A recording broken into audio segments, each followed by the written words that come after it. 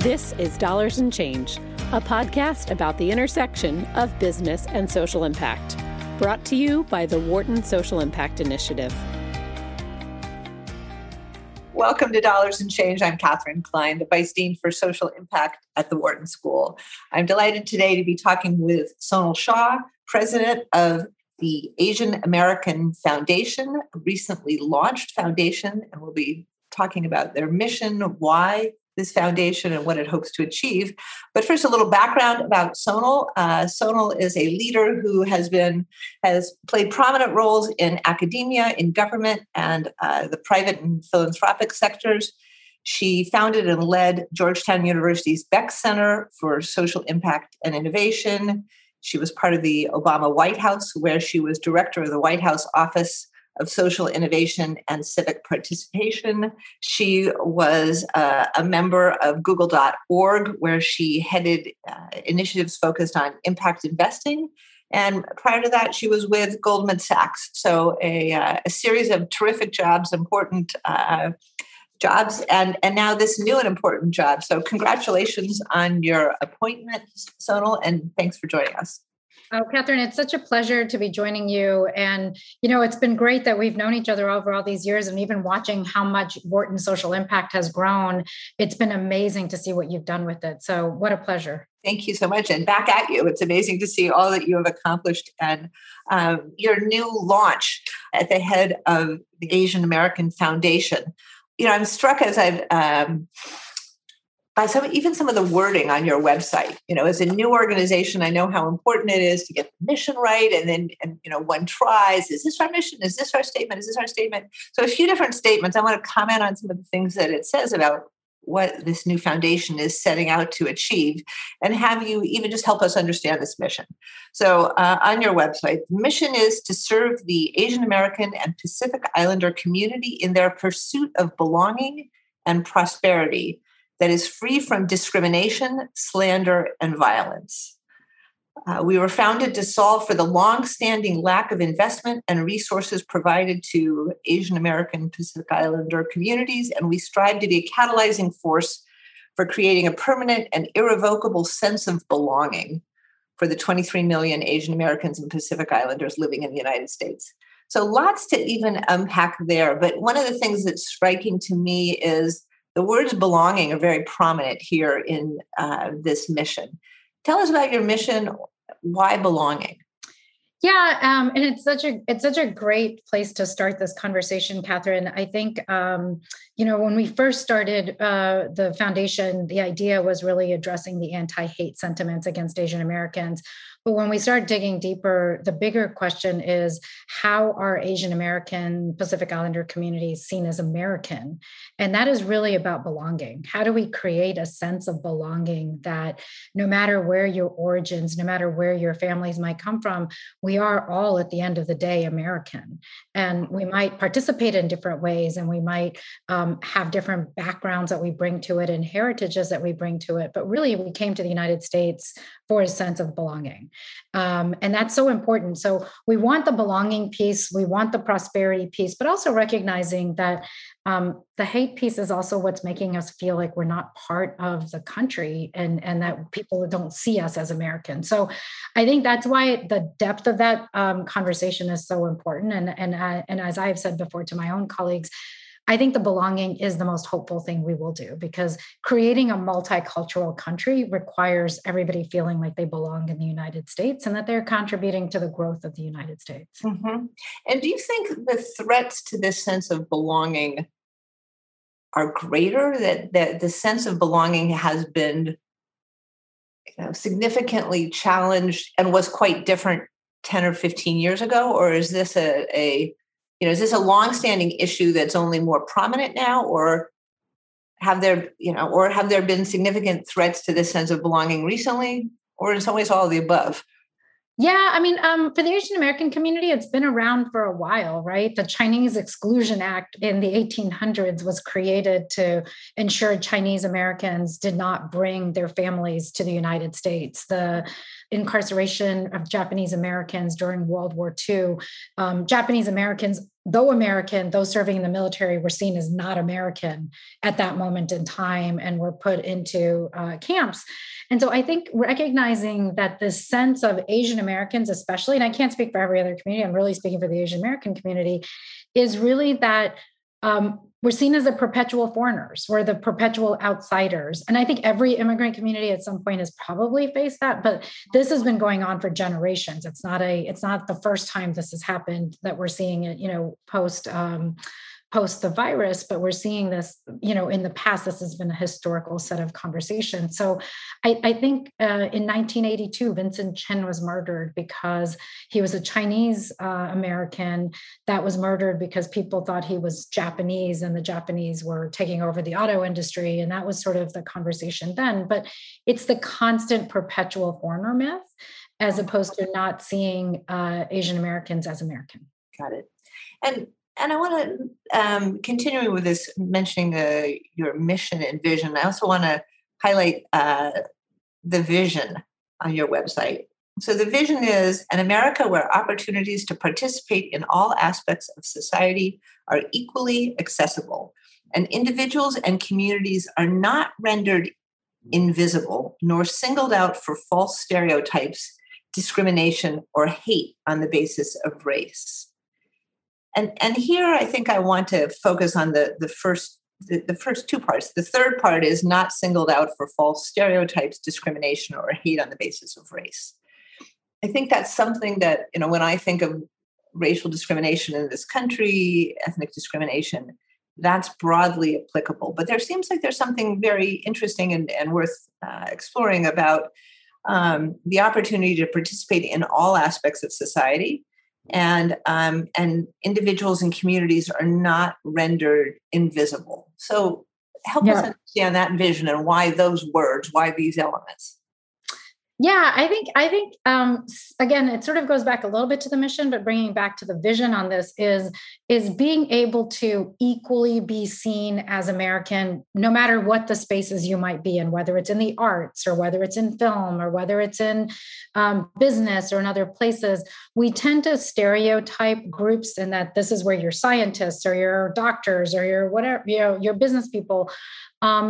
But we as humans are all of those things, right? It might be that we participate in all of those pieces, but recognizing that we should be a part and seen as a part of all of society and be able to actively engage, not just politically, but socially and economically and culturally. And that's, I think, a big part of that vision that we want to put out, that we see others. We not only see ourselves in that space, but see others in that space and making sure we can do it. And that it sort of goes back to, again, to the belonging piece, and that really what we're looking at is how do we show an America that is actively engaging all parts of society, and Asian Americans feel a part of it. It's also empowering for the community itself. It's not just what others do to us, but what we do and how we actively engage in that, and not fall into those false stereotypes one way or the other, but see ourselves as the power to do and participate in all aspects of society. Right. And while I'm listening to you, I'm struck by another statistic that is prominent on your website, that recent research suggests that 1 in 4 Asian Americans have experienced a hate incident, and 64%, so almost 2/3, have been asked, "Where are you really from?" Yeah. Speaking to so how this might show up for individuals who are Asian Americans and Pacific Islanders, this sense of you don't quite belong, we don't quite see you as American. Yeah. And that's sort of that invisibility piece that we were talking about with the website. It's like, I get asked that question all the time, Catherine, and it's not a political question, right? It's from progressives as well as conservatives, as well as everyone in between. I get asked that question all the time. Where are you from? And I'll say Texas. And then somebody will be like, no, but where are you really from? And I'll say Houston. And then it then goes down to, and I end up having this question, are you asking what my heritage is? Because if that's the question, then I'm always happy to have that conversation. But when you're not seen as American because people want to know where you're from, it sort of begs this question of like, am I always going to be seen as not from here or right. not from the United States? And I think that's a lot of people get asked those questions. But also, I think this question of 1 in 4 Asian Americans have felt Asian Americans don't generally report hate incidents. Yet, like when you do these sentiment analyses, you start to get the feeling that people get where they feel they're being discriminated. It's not talked about. It's not a group that people generally stereotype as successful. So therefore, they're like, you must not face hate. And this question of what does hate feel like and what that means is sort of, I think, what that research was trying to get at is like, what is the sentiment that people are feeling? Not necessarily the words, but the words are sort of, every time people use these words, or where are you from, or what do you do, or where's, what language do you speak? It's those questions are sort of always making you feel the other. So let's unpack some of the kind of key facts that people should understand, and that are an important part of your work in the foundation, is exploring these facts, understanding these facts, and taking appropriate action. So I'm interested in you kind of sharing information about some facts, and then talking about what are their implications. What should we understand about this? So one of them that we'll start with is that Asian Americans and Pacific Islanders are themselves a diverse community. A large group of this population have family in China, India, the Philippines, Korea, and others. So this is a diverse group. What should we understand about that? What are the implications?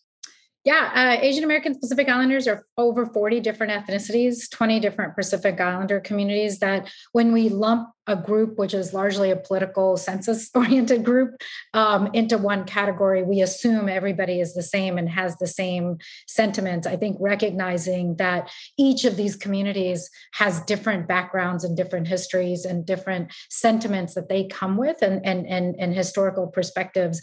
So understanding that matters, because each of us face different sets of, whether it's discrimination or belonging or issues economically. We're all coming from different backgrounds. We're not all in the same spaces. And the Filipino community, many of them are in the nursing profession, or many of them are in the caregiving profession.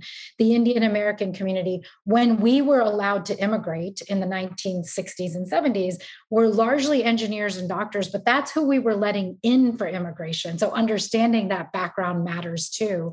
The newer generation that tends to come in the South Asian and other communities, tend to be H-1B visas because they have a specific skill set. That doesn't mean that's all who we all are, and the next generations are going to be the same. But understanding that the Vietnamese community, a lot of them came as refugees into this country, recognizing that matters. So each of us have different backgrounds, and we bring all of our different backgrounds to America. And when you lump everybody into the same categories, you don't understand the diversity of the background. While we might face very similar challenges, we also have a lot of diversity that we each bring to our own selves. And understanding that matters. And that's why data disaggregation matters a lot, to understand who we all are and what we bring to the table. I think the Latino communities have the same issues. Like no one Latino community is the same, right? You're from Central America. Even within Central America, it's a diverse set of population. So recognizing that there is a full diversity and not lumping everybody into that matters, even though we might be 23 million Asian Americans.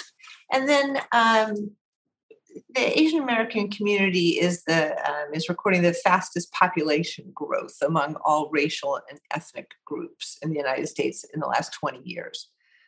What's the implication of this, that this is a fast-growing group of people? So we're 3.5 times faster growing than other communities, just to keep that in mind. And as you think about birth rates and other things that happen over time, it's a very fast growing. Our second generation is growing faster now than our first generation. So there's implications even within that, politically, socially, culturally, there's lots of different implications that come with that. So what that means is recognizing politically that we're also figuring out who we are as a community and how we might engage differently within the society that we're in. Culturally, which professions are we going into in different places? It's not going to just stay in one set of professions. We're expanding out to multiple professions. You see a lot of Asian Americans in public service. You see a lot of Asian American growth in the culture and the arts. So there's lots of places that we're going to see growth, and understanding that growth rate is also just understanding our own power. And then you highlight, others highlight the very large income gap between the wealthiest and poorest Asian Americans and Pacific Islanders. Talk to us about that gap. And again, what are the implications as you think about your work with the foundation? So macroeconomically, it's always easy to say, Asian Americans are the highest income earners. They, sit statistically higher than others. There's a lot of macro data, but when you start looking at the micro data, you start seeing the gaps, right? The gap between the highest earners and the lowest earners is huge amongst the Asian American community. I think it's almost 10 times, if I'm not wrong. And recognizing how do we help those communities, and what happens a lot in government and other places is we don't see the bottom 10% as much as we see the top 10%. So all the policies are geared towards the top 10 and not looking, and again, overseen, overlooked communities that we don't see the poverty in the Asian American communities, the lack of access to finance, the lack of opportunity, the lack of being even seen in the diversity space, because you get lumped into this sort of bigger category of you're the successful minority group. And what happens is it's also pits minority against each other. Oh, you're the successful minority, not the unsuccessful minority. And that is not true. There's a lot in between. There's a lot of middle class. There's our lower middle income class. There's also lower income classes. So understanding that diversity is also important, but that income gap is actually very wide, and recognizing that that's important and that we as a community need to address it. So as the foundation, we need to recognize that and bring others along with us to invest in the lower income communities, even in our own communities, but seeing even within our own communities what we're missing and where we need to be investing matters. So I think that's something that we as a foundation will be doing, but it's also something that we want to bring others along with us to do. And then the last fact that I wanted to explore is the experience of hate incidents. As I said, 1 in 4 Asian Americans have experienced a hate incident, which is really a shocking number. As you've taken on this role as president, the first president of this foundation, tell us what you've learned about this. Maybe, again, the statistic itself is shocking, but I'm wondering, as you hear about others' experiences, as you hear about children's experiences, what is this experience? What should we envision? I mean, again, as I'm having this conversation, I just feel like there's a lot that many of us, maybe this is me and my own privilege, don't understand. But to the extent that this is true of other listeners, I'd like us to understand more. It is highly underreported in Asian American communities of hate incidents. We're sort of, I think in many immigrant groups, we're sort of taught to just grin and bear it. Like, don't make waves where there aren't waves to be made. Just keep your head down and work. We're all, I experienced that with my own family. I think there's a new generation that thinks differently about this, but for many of us, that's how we were brought up. And so what you see across the Asian American communities is a high underreporting of hate incidents. And that might be the way someone talks to you. It might be the way someone behaves with you. It might be just other incidents of a lot of children getting bullied in schools. Parents, a lot of parents do not want to send their kids back to school in the fall because they're afraid of bullying for their children and what that's going to mean in schools. So this is not a small set of problems. And I think in other communities like the Jewish American community, this is a talked about conversation, right? Having hate incidents talked about in schools is something that we do talk about. Anti-Semitism. For Asian Americans, it's not a conversation that's had. It's not between parents and kids. It's not between kids and other kids. So this is sort of important that having this exposure and being able to talk about it and saying Asian Americans also face hate incidents. And it's important to recognize where that bullying is coming from, because to address it, we need to recognize it. Without recognizing it, we don't address it. Right. And so families need to report. We're trying to get more families to report hate incidents when they feel them. So we know what the incidents are, not to necessarily go to authorities, but at least understanding where that is. So if I take that 1 in 4 incidents, now it's a question of what is that? How are you being addressed? What does that hate incident look like? So then we can get the understanding of what that data is and what that information is. And then also with children in schools, what does bullying look like? How does it affect Asian American communities? And then how do we build curriculum to help address that? But in the absence of not understanding it, we can't actually address the challenges. So the Asian American Foundation, as I said, launched officially back in May, and launched at the time with $125 million committed in funding. And then you very, very rapidly raised that total to $1 billion. Can you share what are the implications even of that? Like that, I hear those numbers and hear that fundraising, and it's like, wow, this was a cause waiting for someone to lead it. You touched a nerve. There was a well of support. So what do you make of this huge amount of funding that you've been able to attract? And what are you going to do with it? Yeah, it's a great question. So I think what was interesting in this is that people were looking for an organization that could actually bring people together and bring organizations together. So one thing we did do and made sure of is like it's public, private, and nonprofit dollars. Like we don't want to take away from the community itself, but we also know that the private sector matters and other foundations and philanthropy matters too. So one requirement that we had when we first started was not to separate those dollars and make sure that happened. Our board first committed $125 million themselves. Then we matched that $125 million with other money. And the $1 billion number, it's important to parse this out. It's corporations that make commitments to give money themselves, some of it through TAF and some of it through themselves, but they want to know what they could match with us or what other things they could be thinking about. They want to understand that themselves. Foundations made commitments, but not again through us, but directly that they would do more. So the $1 billion, 10% actually goes to TAF, but the 90% actually goes to communities themselves. We do not want to be seen as taking away from the community. We want to be able to see as an accelerator and enhancer for the community. And to be a part of that. So what the money in the announcement is more money to Asian American communities. There's another fact on this, right? Which is the Asian American communities from foundations only get 0.5% of foundation resources. For 23 million people, that's 0.5%. That's tiny.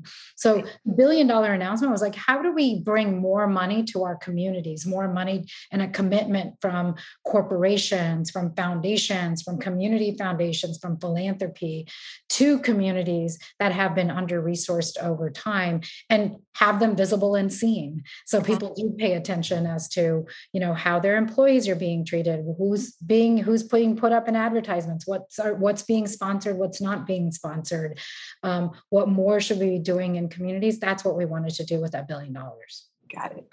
And so what will be the work and the focus? What is the early work and focus of TAF? So 3 areas of work. So ourselves as TAF, the 3 parts. We're going to be a funder.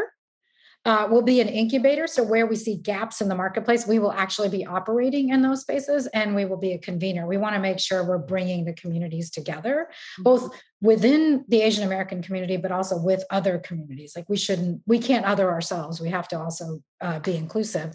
And within the work that we do on funding, we have 4 areas of work that we want to focus on. So area 1, anti-hate. So really focusing on tracking data, responding to hate incidents, working towards prevention of hate incidents, not just being in the response phase. The second area of work is research and data, a little bit of what we've already talked about, which is how do we disaggregate data about our community so we're actually making the investments where they're needed and not just making lump sum, statements, but actually investing in the areas and communities that were needed, but understanding our own communities. And then the third area of work is education. Asian American education is not even seen part of the education system. So how do we work with teachers, with publishers and others to say, look at Asian American history as a part of American history? And how do we help make sure curriculum is available and making sure other data is available? So that matters. And then the last piece is increasing philanthropy to Asian Americans. So how do we constantly just keep the drumbeat going that there is Asian American communities should be seen as a part of American communities to be invested in and increasing philanthropy, both from Asian Americans, but also others to make sure that the community is being seen from philanthropy as well as government. Right. We only have a little bit of time left. I'm curious what has surprised you in this journey. I think you said you were, when we talked before, that you were, your appointment was in the works. Obviously before it was announced publicly. So you've been at it a little bit longer than TAF has been publicly visible. But what have been the surprises along the way for you as you've embarked on leading this new foundation? So I'd say three things. I mean, the first, I think, is just how much the community wanted an organization like TAF. Like when we announced ourselves, a number of people that engaged, that wanted some organization that felt that it gave them the power to do whatever they needed to do in their own community. So we hear from corporate ERGs that they feel empowered to ask their own corporations to do more for Asian Americans within the companies. We hear from individuals that they feel like they are empowered to go do more in their own communities and to ask for more and to feel that. So, while it might not be from us itself, but the fact that TAF existed has empowered a generation of people to feel like they can go and ask and feel empowered to do and to be, which I think is so inspiring and so incredible. And I'm so glad that we were able to do that, even with the launch. The second area is I think we've shown both our own community and others how we can bring the power of community together to raise awareness about a set of issues. And in this case, the Asian American community raise awareness about those set of issues that the community feels is important and are feeling seen. And that has been incredible, that being seen, that feeling that they are being seen is important, and that is coming together. And then the final place, and I've been highly surprised, and I think this $1 billion question of how many people wanted to participate. And we still have more people coming to us and saying, what else can we do? How else can we participate? What else can we be a part of? It's been fabulous and amazing and inspiring to see that. And the recognition that when we bring people together, people want to be a part of something that has hope, but is also addressing hate. Both of those things matter equally. Mm-hmm, mm-hmm. And what about for you as a leader? I mean, this is a fascinating role. You're starting something new and big. You've got a board. You're building a team. Lessons learned, things you're reminding yourself as a leader. I need to do this. This is my natural tendency. Let me make sure I also do this. Give us some insights about lessons you're learning and trying to remember as a leader. We're still a startup. I mean, I think I have to keep remembering that even though we have all this money, we're still a startup. We still have to go through the process of building institutional structures, building board governance structures, that all of that is a startup, right? And when you're in a startup as an individual, like you're still building all of those things along the way, but the expectations of the world that all those things have been built. And recognizing that those things still take time and still take effort, and we have to work on that together. So I have to constantly remind myself that we're a startup. In a startup, you're also building a team, and the team hasn't, we started in a virtual environment. We didn't start as a team in one place. So how do you build team culture as a part of growth and startup at the same time? We're doing both of those equally at the same time. So how do we build a team culture? How do we make sure we're all sort of doing things together and that information is being transferred on a constant basis, and that, everybody's just not living in their silos? So it's a learning. I've never done where I've built a team virtually. So this has been a great learning experience of how to make sure we're constantly talking, and that even during towards launch, we had a lot of consultants. How does everybody participate equally so information doesn't fall through the cracks, and that we're thinking through that on a regular basis?